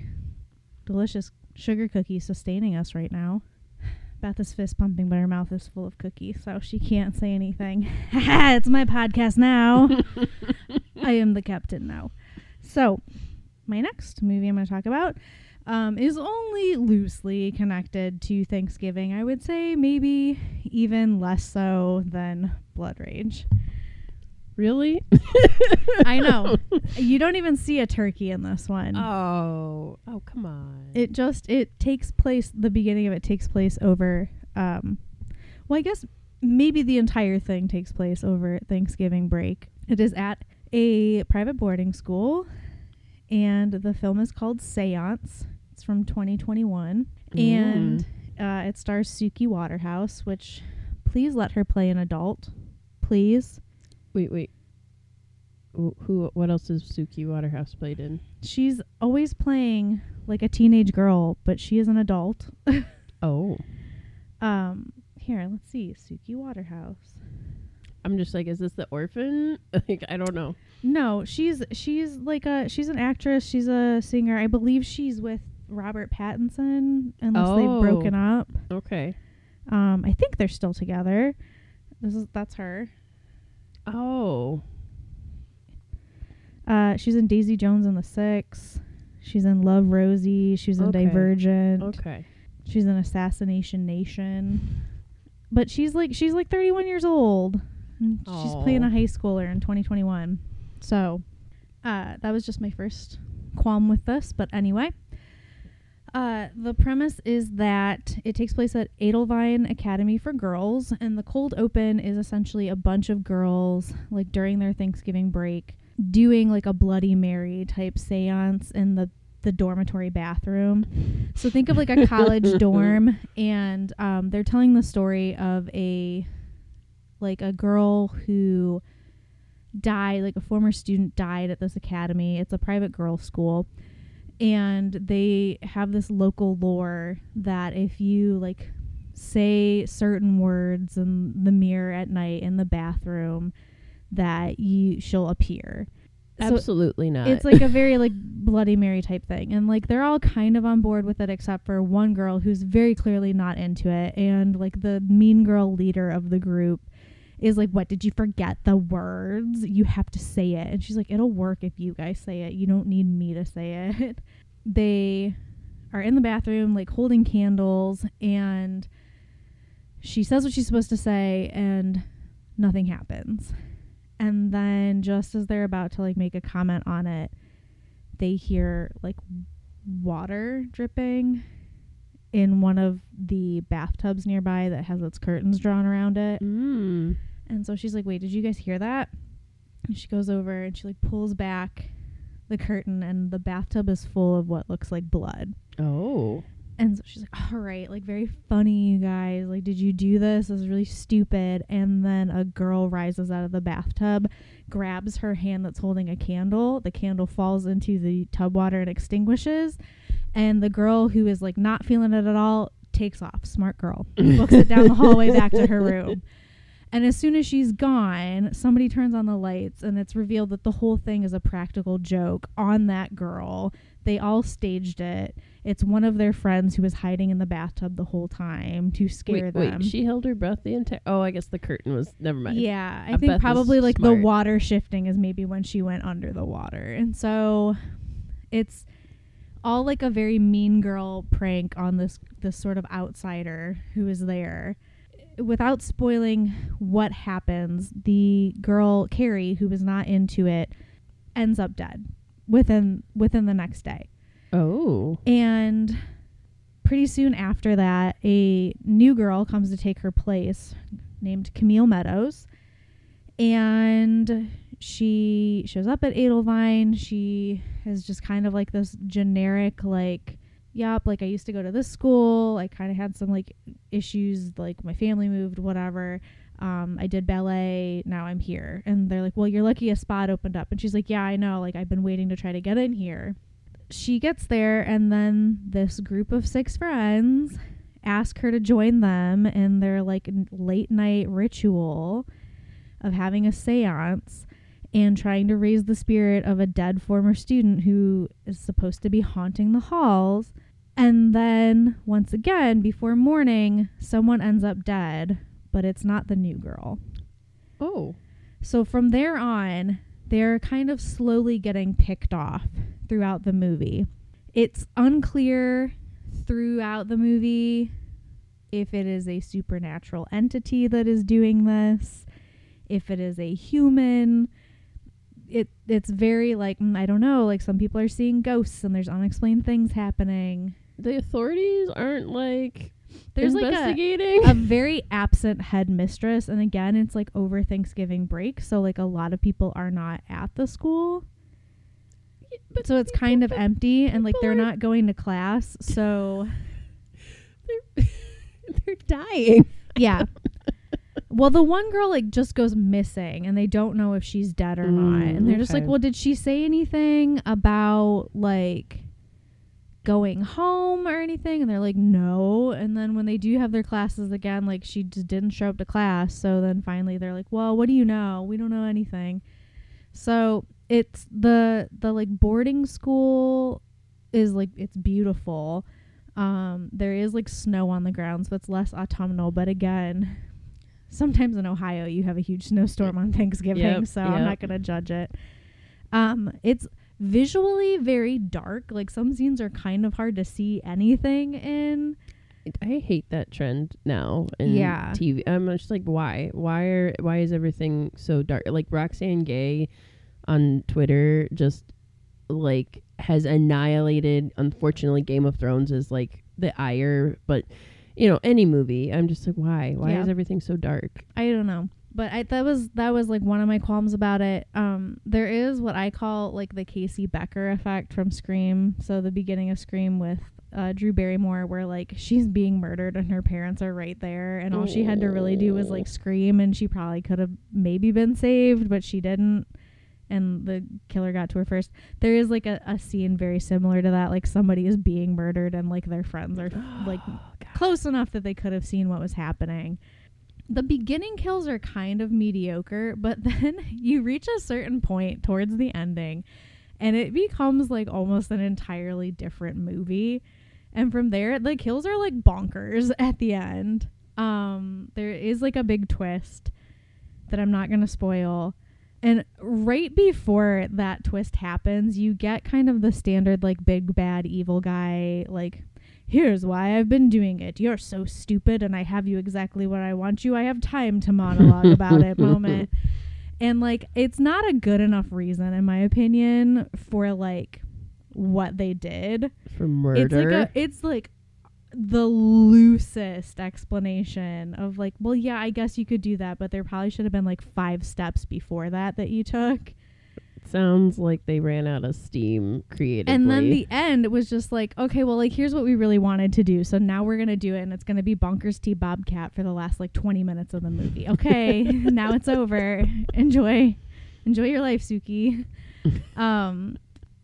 Yeah. So I mean, it is like a how many? It's a vibe, but if you had to give it pies, since we're going Thanksgiving theme. Slices of pumpkin pie. Yes. So let's say 5 slices are the most slices. I would give it 3 slices. Ooh. No whipped cream. Okay. As just a standalone horror movie. It is not the best thing I've ever seen, but it's not the worst. In terms of it relating to Thanksgiving, it's the leftover crust in the pan after everybody else cut their piece and that one little curly edge broke off. That's what it is. So the next film I am going to discuss is it's a trauma film, and have you ever seen any trauma films? I recognize that name, so I feel like I might have, but so trauma films are Lloyd Kaufman's kind of baby. It's his company. Their claim to fame, probably most famous movie would be The Toxic Avenger. Yes, I've seen that. I immensely enjoy The Toxic Avenger. That's actually a fun fact. My tater tots, one of the first objects in our house that they were fascinated with was we have a Toxic Avenger blanket, and it's like the movie poster, and like it looks like a VHS case, and it is black and white and like has some color in it, so it's very bright. So that was like object of like, what is that? But I was like, oh god, because there's like a scantily clad woman on that. I was like, I don't want to have this conversation yet. My most recent ex played the Toxic Avenger in a stage musical. Oh, I did not know that. Anyway, interesting. Moving on. So the movie I'm gonna discuss is Poultrygeist: Night of the Chicken Dead, which is a 2006 movie directed by Lloyd Kaufman. I will say all of trauma movies, even so, like Toxic Avenger was made, decades before that. All of trauma movies, even though they are very campy and silly, don't feel the same as like ThanksChilling, because Lloyd Kaufman, you can tell they're just like labors of love from Lloyd Kaufman. There's a difference between like camp for camp and camp because it was unintentional because you had no budget. Yes. So a lot of people love Poultrygeist, but the premise of that, if you haven't seen it, it's considered a black comedy musical horror, and it's about a takeover of a New Jersey fried chicken fast food restaurant possessed by zombie chickens after it is built on top of a sacred Native American burial ground. Man. So there's loosely tied into kind of Thanksgiving that way. 2 high school sweethearts are attempting to have sex on top of the Native American burial ground. It's always 2 white kids doing some dumb stuff. It's because everybody else knows better. Yes. Everybody else is more respectful. We're just like, whatever, I'll pee where I want. Let's go bang on that gravestone. So they're attempting to do that. Then they realize that there is a man masturbating next to them, and they leave, but he gets killed by zombie hands sprouting from the ground. And then that's like a new thing to tell your kids, like, hey, little Timmy, stop jerking off all the time or the zombies are gonna get ya. So then anyways, one college semester, because like the main the main characters, Arby and Wendy. Arby returns from college. Wait, Arby and Wendy. Yeah. Like Arby's and Wendy's. Yes, because it's fast food. Yes. He goes to like back to where he has his one and only sexual encounter with Wendy, and finds out that not only has the burial ground been bulldozed and it's replaced by American chicken bunker, but college has turned his dear Wendy into a left-wing lipstick lesbo liberal. Oh, God. So, anyways, I have not watched this film personally because I've seen, as I said, Toxic Avenger, and I've seen Lloyd Kaufman at conventions and stuff like that, and he's just so endearing, and I've listened to, like, interviews and stuff by him. It's just, again, so endearing. This is it camp for camp's sake? yes, but it's also trauma. So there's certain things that are like said and done that, and it was still made in the 2000s. So I'm sure there's certain things that probably don't age as well as they could have. But if you're just looking for like a silly movie to watch and you want to, as I said, the practical effects are going to be kind of over the top, but intentional for what they are, because that's how Lloyd Kaufman does stuff. And you want to see zombie chickens. And you want to see it because of kind of the Native American aspect of Thanksgiving. Then yeah, I guess try out Poltergeist and tell me how you like it. And for those of you who like watch a lot of horror movies and you're like, Beth, you haven't seen that, listen, I have a child now. I don't get to watch a lot of movies. What do you mean, Beth? You didn't prioritize watching this really, really weird movie where the characters are named after fast food franchises? Which, ironically, both of those were started in Ohio. Do. It's the rainbow and the shooting star. Don't sue us, please. We're poor. So the next one I want to talk about is the made-for-TV adaptation of Dean Koontz's Intensity from 1997. I also had this on my list, but I haven't seen it. So if you've seen it, I have. That's good. We can discuss it. It is also the only Dean Koontz book that I've ever read in my life. I have not read any Dean Koontz books, and I've heard mixed reviews from people about them. And all I know is from like one of my favorite, which is going to become a podcast soon. It's going to debut soon, is Midnight Pals, Midnight Pals, and it's a play on like Dean Koontz, Stephen King, Edgar Allan Poe going around and telling stories around a campfire, and it's like micro fiction, and it's my favorite. And Dean Koontz is just a guy that loves dogs. So much like when I was a teenage girl, and you could like NSYNC or you could like Backstreet Boys, but you could not like both. Fair. That is how I feel about Stephen King and Dean Koontz. Oh. And so anybody who's like, I like both of them, I'm like, then you're not reading either of them well, in my opinion. But that's just me and my own personal bias. But I read this book. I remember I borrowed it from a friend in college.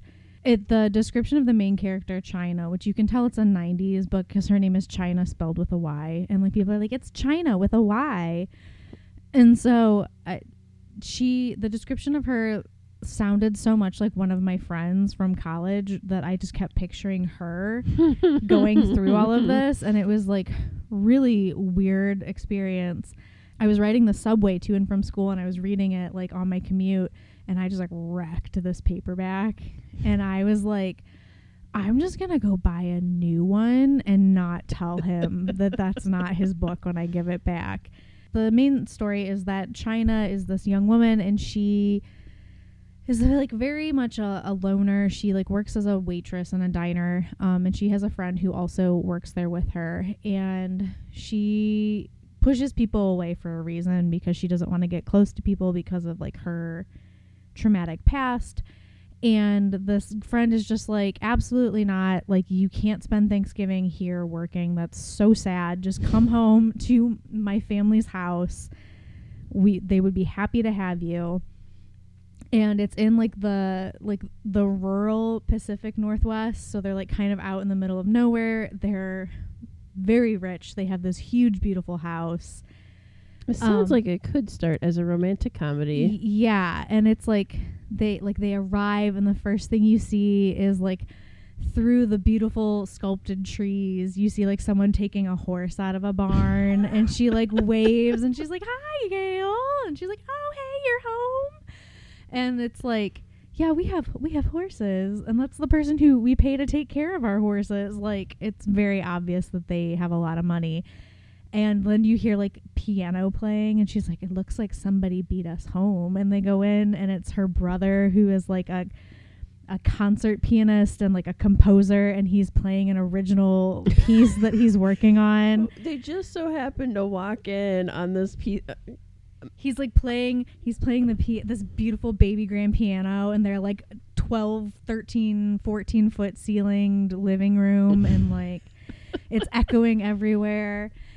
And like her family's very welcoming. Like as soon as she gets there, her mom is just like, she's like, well, you know, if you're her long lost sister, like she says, that means that you are my long lost daughter, which means I'm gonna put you to work. So what do you want to do? Chop vegetables? Do you want to do this? Wait, they're rich. How come they don't have other people chopping? They're making their own Thanksgiving. I guess so. And they have like the whole family over, and they're like, you know, they're like pouring like this wine, and they make a comment about how it's like one of their relatives like owns a vineyard, and like, oh, this is his latest. And the grandma is like, well, it better be great if it's $11.50 a bottle. And I'm like, oh my God, this is so 90s. That's so cheap right now. Right, $11.50 a bottle for like vineyard wine. Yeah, it would be like, yeah, but, oh God, I and don't it is even like know. it is like the epitome of like 90s rich people holiday. Like all of the table decor looks like it probably came from like a Williams Sonoma in like the 90s, and they have these handwritten like placards on the table with everyone's names. Amazing. And so the friend is like swapping their seats so that China is sitting next to her brother because she's like trying to make something happen there. Is the brother played by John C. McGinn? No, okay. Kevin Smith plays the brother. Oh, which, okay. he is in like a million Hallmark Channel movies, if that's your thing. Like you would absolutely recognize him. I know him from Stargate Atlantis. He's Major Thorne. So if you are a sci-fi weirdo like me, that's where you would recognize him from. But it's a very young Kevin Smith. Dr. Perry Cox from Scrubs is also in it. But he's not a good guy. So what basically happens is China's there for Thanksgiving. They get through the Thanksgiving meal. Everything's great. Everybody's kind of going to bed. The friend is like, hey, you know, my brother sleeps out in the studio when he's here so that if he wakes up in the middle of the night and he wants to play the piano, he can. Stop it. And during dinner, the brother has mentioned, Jack has mentioned, like, hey, Dad, like, I was out by the studio and I noticed that, like, all this stuff is, like, really tramped down out there. Like, are the jockeys, like, are they, like, doing stuff out there? Like, are they not, like, walking on the paths? Are they, like, wrecking, like, the flowers and stuff? And the dad's like, well, it was probably just, like, this, like, something, like, a really normal explanation. He's like, no, it looks like somebody in big boots, like, stomped on stuff. And so this is, like, a passing comment at dinner. They're like going to bed, and the friend is trying to get China essentially to like go out there and like hook up with her brother. And she's like, you know, he has like a mattress out there. Should you be so inclined? And she's like, that's not in the cards for me, but that's cute that you keep trying to make that happen. And so they like go to bed, and China wakes up in the middle of the night, and she, because of things that happened in her childhood, her immediate instinct is to hide under the bed when she hears something happening. And she hides under the bed for like a really long time and overhears like essentially a home invasion happening. Oh, that's and spooky. So she, for much of this movie, it is China just silently sort of like creeping around and hiding because she knows that the person is still in the house, and the person is Dr. Cox from Scrubs. No. Yeah, and he keeps doing this annoying like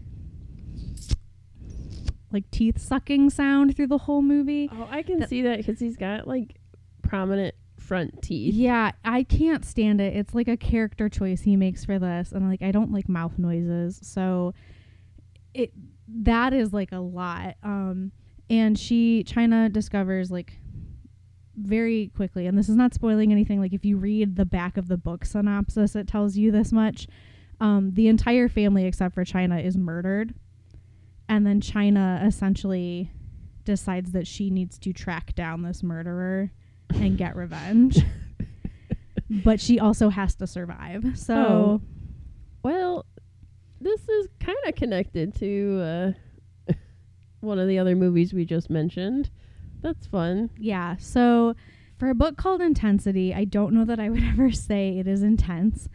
But it does have like very like don't breathe existing, like you have to as quietly as you can move around kind of thing. Which I imagine book to film is probably much more intense as a film than it would be a book, because you can imagine her being quiet in a book. Yeah, and there's like a lot of him sort of antagonizing her to sort of like make herself known where she is. So it is like very cat and mouse, and like he's pretty sadistic. And there, I will trigger warning that there is, in the book, it is like explicitly described. In the movie, there is implied rape, that her friend was raped before she died. Ew.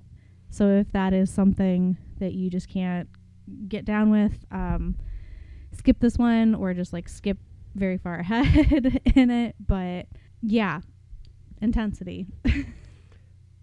Would you say this is more Thanksgiving-y? It feels more Thanksgiving-y than I mean, it has more actual Thanksgiving dinner than Blood Rage, but again, only loosely tied to Thanksgiving because it happens on Thanksgiving. Right. It's okay. I guess it is kind of like being thankful and coming to terms with like things your life has taught you. I am finishing with a newer movie called Black Friday, which stars Devon Sawa. Oh, it's got a good cast. Devon Sawa. Michael Jai White is in it. Bruce Campbell is in it. Ivana Banquero. Anyways, this is an American comedy horror. The premise is a parasitic organism attacks all-mart employee Monty as he prepares the store for its Black Friday sale. Monty mutates into a monster and attacks 2 coworkers. So essentially, like, if you've ever worked in retail, you know how important Black Friday is. And by important, I mean important to corporations, not to the employees. And, you know, so this is a movie that is going to definitely play on those tropes. It's set around this store that is dealing with Black Friday, because to me, and I think we've finally gotten to the point as a society where we were getting to the point where it was like stores were opening on Thanksgiving for Black Friday sales. So like these employees essentially never get to like go home because they're like stuck. Yeah, you have to like miss Thanksgiving dinner with your family because you have to sell TVs. Yes. And a lot of stores are now like, look how progressive we are. We're now closed on Thanksgiving. I'm like, as you should have been. Good. That's how it is. But they essentially like they're dealing with some horror shenanigans while also dealing with the horror that is Black Friday. And as I said, if you've ever worked on Black Friday at any type of like retail, I worked in retail, but I worked at a local drugstore. So it wasn't like we had Black Friday sales. So it was not like, it was as busy as it would be on like a Friday. It wasn't anything too crazy. But my siblings have worked in retail, like at mega like retail chains. So I know they have some stories of things they've had to deal with. I worked at Disney World on Thanksgiving. I'm sure you dealt with some not great things. So you do have as I said, you do have like a good star cast in it. You're dealing with kind of employees and shoppers. So you have Ken Bates, who has to work on Thanksgiving. He drops his kids off, and then he has to pick up his coworker, and they drive to their late shift is We Love Toys. And then they're kind of getting ready to face the shoppers for Black Friday. When did this come out? This came out in 2021. Okay. So that's good. I'm going to make a point about this in a minute. Okay. So I don't want to get too much into it. It is a fairly new movie. I don't want to say anything else really too much about it. I also haven't seen it, but it's got a cast of people that I would be slightly intrigued to see it by. It's also a comedy, so it's not going to be too scary. Bruce Campbell, I love Bruce Campbell movies, but I get very sad with Bruce Campbell because I tried to meet him at a convention and I did not have a good experience, and it has tainted kind of my viewership of him. But I love him in Evil Dead. I love him in Ash versus Evil Dead. I think he's more or less trying to become him and that character have not ever separated. It's kind of like Johnny Depp and Jack Sparrow, where like I was just gonna say where you've been that character for so long that's like now your personality. yeah. But if you're looking for a more Thanksgiving-y movie than Blood Rage, I like that that's the standard barometer now that we're measuring everything by. More or less Thanksgiving than Blood Rage. You know, I would say, yeah, give this a try and then watch it and let me know how it is. And, you know, get back to me in a calendar year and maybe I will have watched it by then. So I was going to talk about a different one that is more Thanksgiving-y than Blood Rage, but also less than others.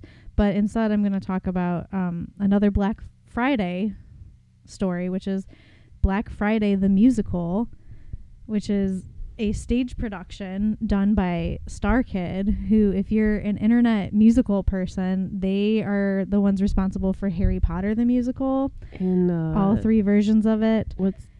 I did not watch that one, but I did watch one with penises.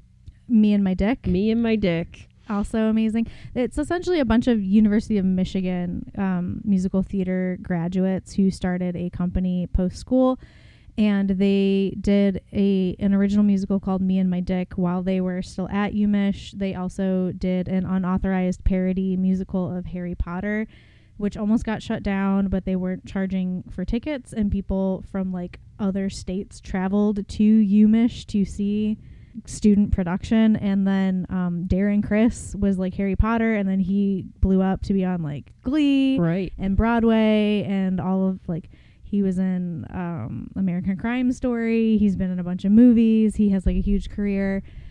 Joey Richter, who played Ron in the Harry Potter musicals, has been on a lot of like Nickelodeon TV shows.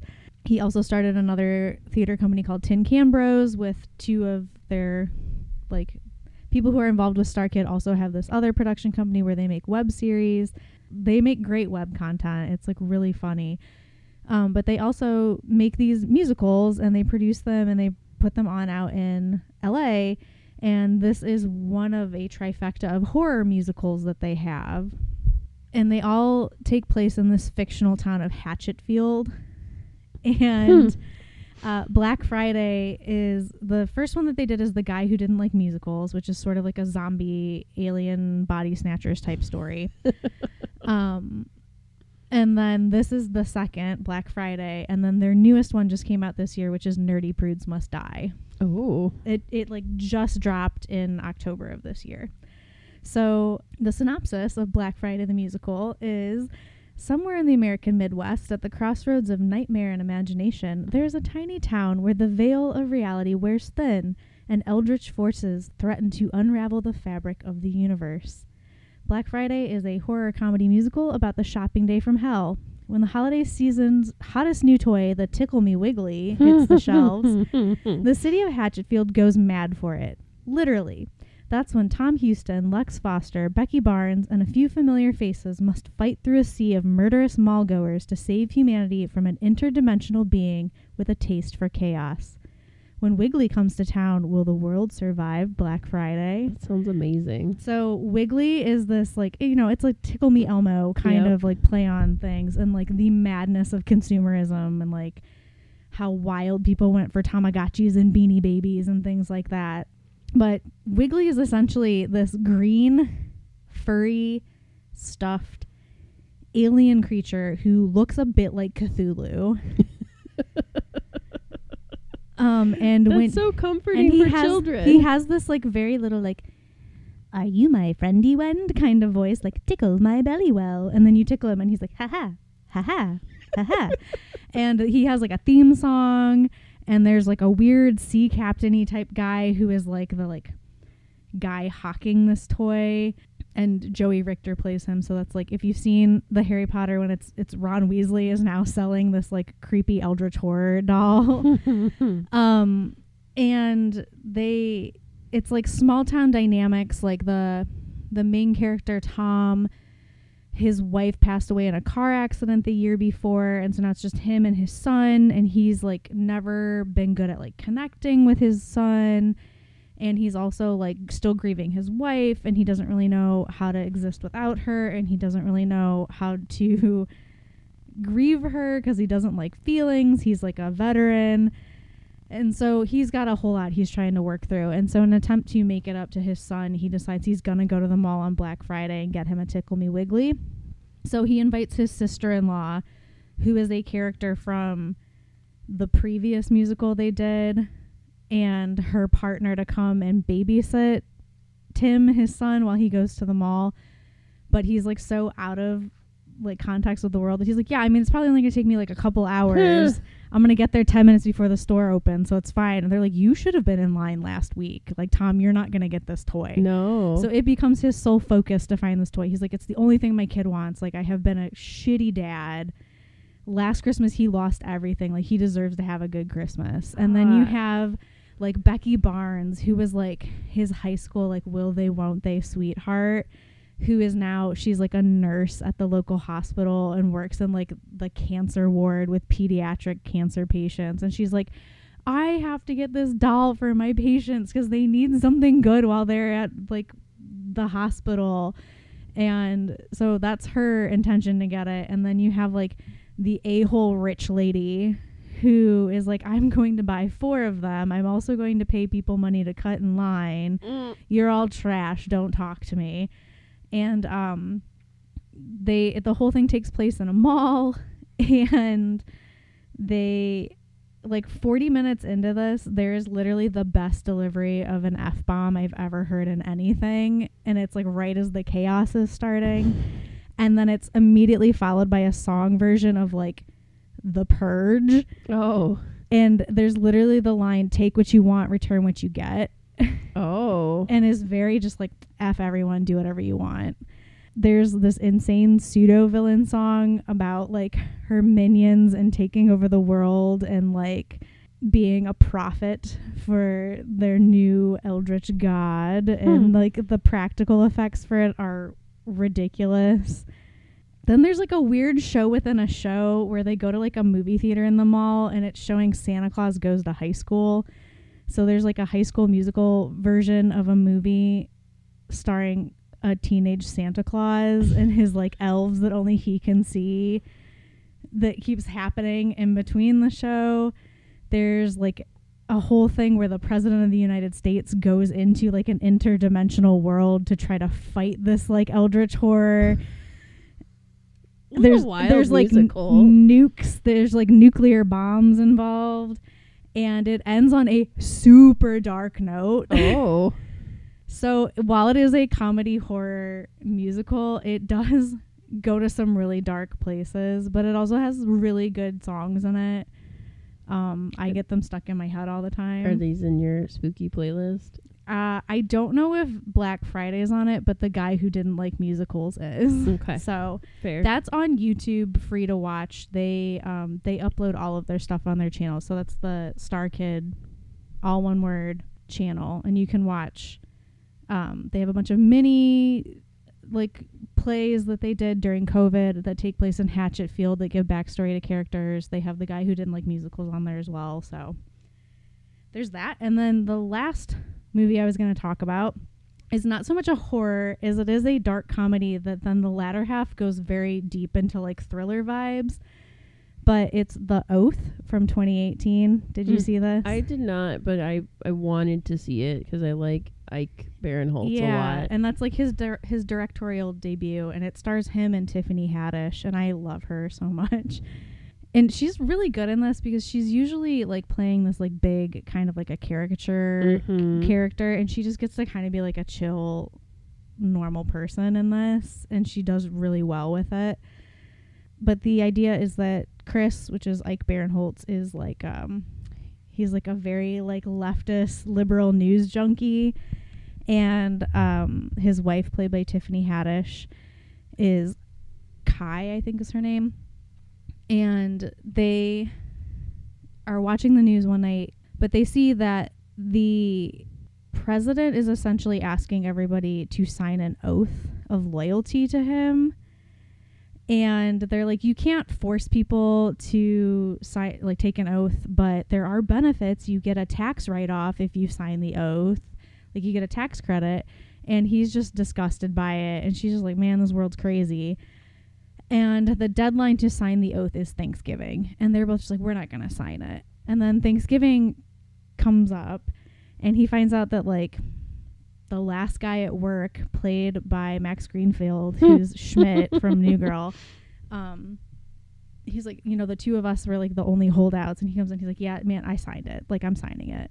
So he's like, now it's just me. I'm the only one who didn't sign it. Like, this is nuts. What? How? Why did you cave in? We did that chant. We marched around the office. We drove to that like rally in Chicago. Remember the lingering fart? Like, it's so stupid. And then his family is coming to have Thanksgiving with them, and his mom is played by, oh God, what's her name? It's Nora. She used to be on Saturday Night Live. Anyway, she's very much like, just like, don't talk about politics because you're gonna ruin Thanksgiving. Like, let's just be nice to each other. And then like his brother is like very like a conservative, like very right-leaning conservative, and his girlfriend is also that way, but she's much more of a like Tommy Lahren, like I'm gonna own the libs kind of person. And so you know that they're gonna like fight about politics the whole time. You feel this kind of like growing tension as the family is there. Like they're out grocery shopping, and there's like a really like road rage incident that's really scary that they witness. And there's like these small signs between that and like news reports that like the world is kind of catching on fire about this oath. Like there's like rioting type things, and there's like he makes a point of like they're talking about like famous people who have gone missing who were very outspoken against and he's like, they took Seth Rogen, they took him, no one knows where he is. No. And then they like the night before Thanksgiving on the news, they show like a congressman or a senator being arrested and like taken out in handcuffs because he was like speaking out against the oath. And, you know, of course, because it's very heavily politicized. Like if you don't like any politics, like this is not the movie for you. You will hate every second of it. But it's like, well, he didn't do anything wrong. And then the like very conservative girl's like, he lit a copy of the oath on fire in front of everyone. He obviously did something wrong. He's like, yeah, but that's not illegal. You can do that. So it's those kind of dynamics. And then two like government agents come to the house because he has not signed the oath yet. And they're going door to door, essentially. That's wild. Coming after people who haven't signed it. And the two government agents are John Cho and Billy Magnuson. And it's very good cop, bad cop. Like John Cho is the like kind of like good cop, and he's like really funny in this role. And Billy Magnuson is as well, but he is very much like the psychotic one of the two of them. Carrie Brownstein is in it from Portlandia. Okay. And she has a band, which right now is of course escaping me, and I'll kick myself later. But she does a lot of comedy with like Fred Armisen, and she's really good in it as well. But it becomes this like weird combination of like The Purge, home invasion, and accidental kidnapping. And so like the latter half is like very tense and very thriller territory while still being a dark comedy. There is Thanksgiving dinner. The whole reason that they're at this house is for Thanksgiving. Right. Almost feels like it might be the most Thanksgiving in spirit and in just like, I guess you could set that deadline at any holiday, but like the one holiday that I feel like people dread or like talk about being political, because it is kind of a political holiday, let's be real, is Thanksgiving. And especially like it's always right after election time. Like it's in the same month as election time. Yeah. Like you have fall elections and then you have Thanksgiving. So there's always going to be some sort of fissure at the dinner table because people are going to be like, you can't talk about politics, you can't talk about religion. And then you're like, but that's what I want to talk about right now. Yeah. And it's just funny. Like Ike's character is such a like Well, somebody says something about like Asian drivers, and he's just like, why did you say it like that? Like, why did you put that emphasis on her last name? Is it because you have like a bias against Asian drivers? Do you know statistically who gets in more accidents in America? Is it white men or Asian women? And their dad's like, oh, Asian women. He's like, no, Dad, I wouldn't have said it if it was Asian women. It's men. It's white men. So, like, it's, you know, everybody, I think, can relate to that aspect of it, regardless of, like, what your politics are. I feel like you have that family member who is not on the same page as you. Yes. And then, like, the older generation who is taught, like, you don't talk about politics in public is like, please, just stop. Why can't everyone get along? Right.